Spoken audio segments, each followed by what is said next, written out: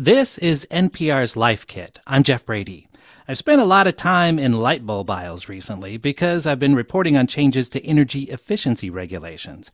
And one thing I've noticed is a lot of confused people holding an old light bulb and trying to find a new one just like it. I'm looking for a bulb to go inside of my refrigerator. John Pinnock is at a Home Depot in suburban Philadelphia. Is this a 40 watt? It's a 40 watt. The bulb seems to be the same. Only thing is, I don't want dimmable. I'm not going to be dimming inside the refrigerator, so... Turns out that means it's able to be dim, not that it has to be. This confusion is the result of a revolution in the lighting industry. The old energy-hogging incandescent light bulb is going away, and new LED or light-emitting diode bulbs are taking over. In this Life Kit episode, we're going to talk about what you need to know about LEDs to avoid bad experiences. You know, light that hurts your eyes or just makes you feel tired. And we're going to learn how to get just the right light, which can be different depending on what room you're talking about. There are really good reasons to switch to LEDs. Later we'll learn how using them can help you sleep better. While they are a bit more expensive, they last a lot longer, so you'll change bulbs less often. And they use a fraction of the energy old bulbs do. That's important for addressing climate change. The Energy Department estimates switching to LED bulbs across the country saves the amount of electricity produced by 44 large power plants. Interior designer Erin Shakur says that's good for your budget, too. Here's the deal. You're going to save so much money on your electric bill by transitioning from regular incandescents to LED bulbs. So that's the first, no-brainer. Erin owns Shakur Interiors in Chicago, and she knows how to use light to enhance your space. She often talks about the role of light fixtures like this. Like that badass hat that you put on right before you walk out the door, or that beautiful piece of statement jewelry that you're like, oh, this just made my outfit. Yes, I'm ready to go. And I'm rocking this look. Erin says LEDs allow her to be more creative because they're small. You no longer need a big, ugly light bulb poking up from a metal base. She says manufacturers are coming up with all kinds of interesting new fixtures. And if you really want to go crazy with this, and assuming you have the cash, firms like hers can even design a custom fixture with LEDs. And then you've got this amazing statement piece that is, calling, what's that milkshake song? Calling all the boys to the yard, so to speak. So here's our first takeaway. The LED revolution has made the light bulb aisle more complicated, but there are big benefits to switching to LED lighting in your house. You can save energy and money, and you can be more creative. So now, assuming you're sold on LEDs, Erin says it's really important to think about how you want a lighted space to feel. What happens in that room? That can affect what light bulbs or even what light fixtures you buy. When you're sitting on a sofa sectional watching the game, you're not interested in, high glaring lights right on your face, your head, and coming into your sort of view while you're watching the TV. So we would light this footprint within the room one way, usually with dimmable recessed fixtures. But in the kitchen, Erin says you want to flood the space with light. It's a workspace where it's important to see things clearly. That's our second takeaway. Think about the space you're lighting and choose bulbs and fixtures that complement what happens in that space.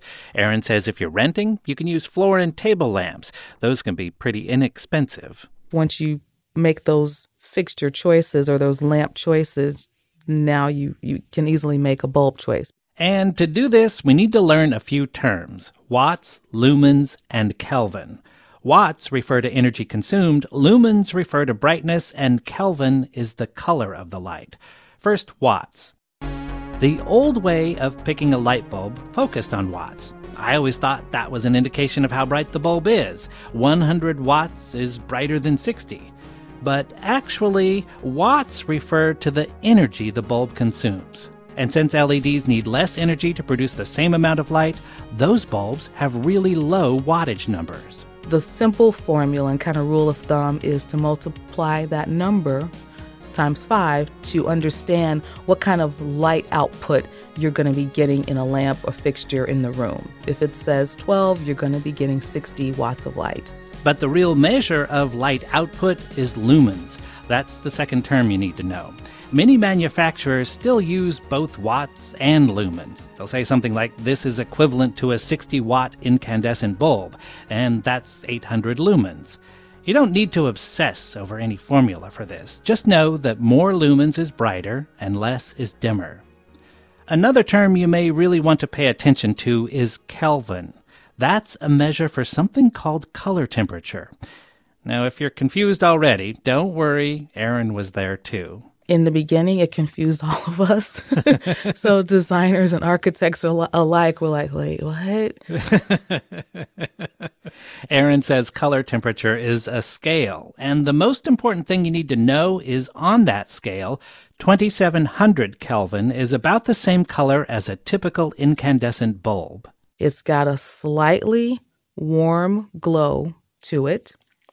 And I think, from my perspective, when I see it next to a 3000, the 3000 makes me so happy. So is there sort of like a general guide, like the lower the Kelvin number, it's closer to this color, and the higher the Kelvin number, it's closer to that color?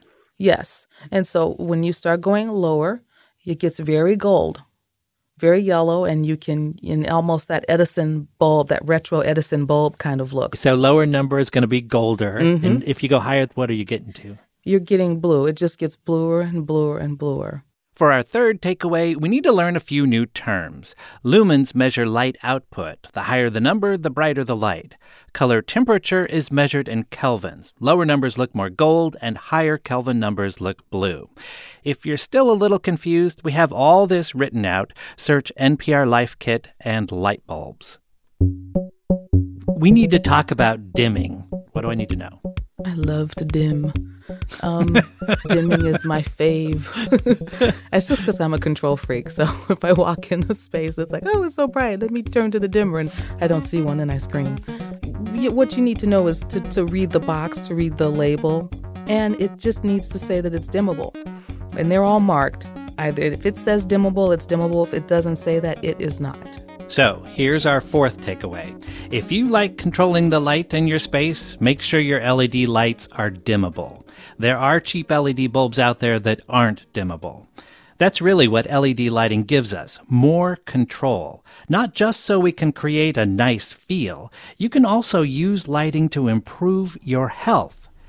At Rensselaer Polytechnic Institute in Troy, New York, there's a lighting research center. Hello. Hi, how are you? Hi. Nice to meet you. Nice Thanks for to meet you. Yes. Mariana Figuero is the director, and she's very interested in how lighting affects health, especially what it does to our circadian rhythm or sleep-wake cycles. So you have a clock in the brain that ticks. However, it ticks with a period slightly longer than 24 hours.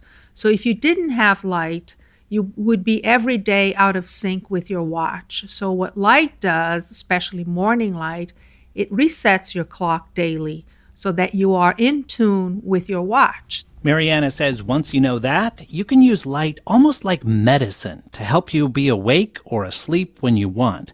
Recently, her research focused on people with Alzheimer's disease. She talked about this in her lab, where we sat down at a table that has lights shining up from the surface. This is a light table that we built to deliver light to Alzheimer's patients in nursing homes. What happens is they tend to stay in a common area, they tend to sit around tables, and they look down. So it was an ideal way to deliver that light at the eye, because for the light to be effective, they have to reach the back of the eye. The light tables are turned on in the day and off in the evening. Mariana says that helps reduce depression and agitation because patients sleep better when their biological clock is synchronized to the local time. So therefore, they are not awake wandering in the middle of the night. They're actually knowing that daytime is when they should be awake and nighttime is when they should be asleep. If I have trouble sleeping at night myself, could I have a table like this and expose myself to this kind of light during the day? Yes, you can. If you have trouble. And it would help? It would help, I can tell you. It won't help if you're staying awake because you can't pay your bills. But it will help if you are desynchronized, so your biological clock is not synchronized with your local time on Earth. This is where the Kelvin color scale and lumens come back into play.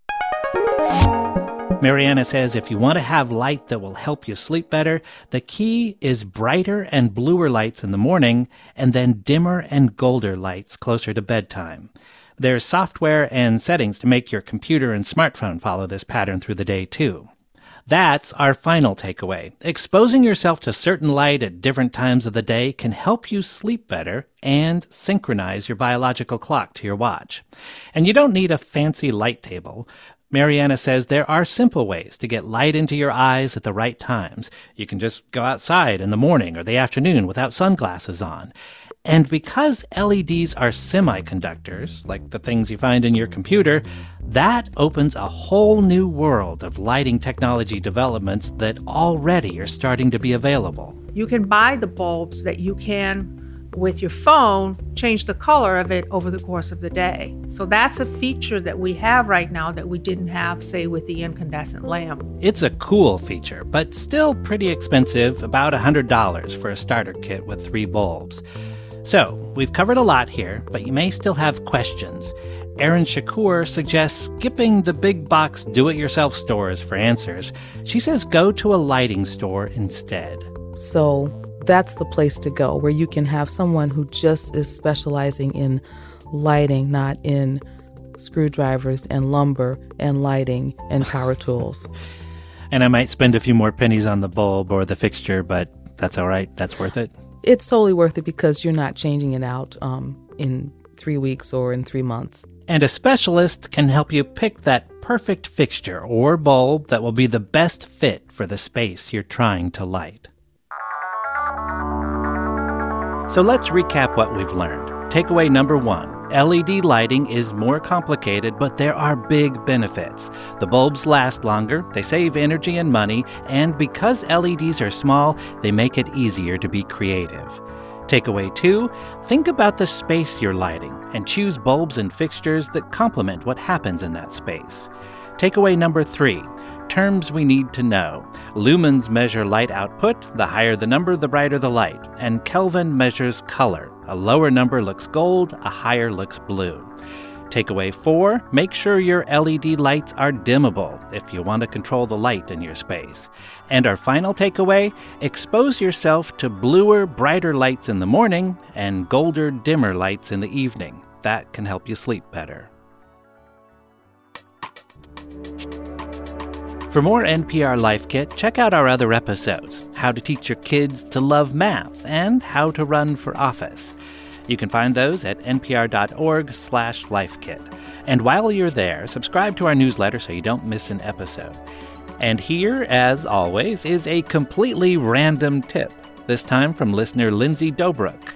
So you're making a soup or stew, and the recipe calls for like 2 tablespoons of tomato paste. So instead of throwing it out or leaving it in the fridge for 2 weeks to get all moldy like I do, scoop out 1 tablespoon dollops onto a sheet of wax paper, freeze and store them in the freezer for the next time you're making soup. And that way they'll be measured and ready to plop into the pot or slow cooker. You'll save money, you'll reduce waste, and you have 1 less spoon to wash. If you've got a good tip, leave us a voicemail at 202-216-9823 or email us at lifekit@npr.org. This episode was produced by Audrey Nguyen. Megan Kane is the managing producer. I'm Jeff Brady. Thanks for listening.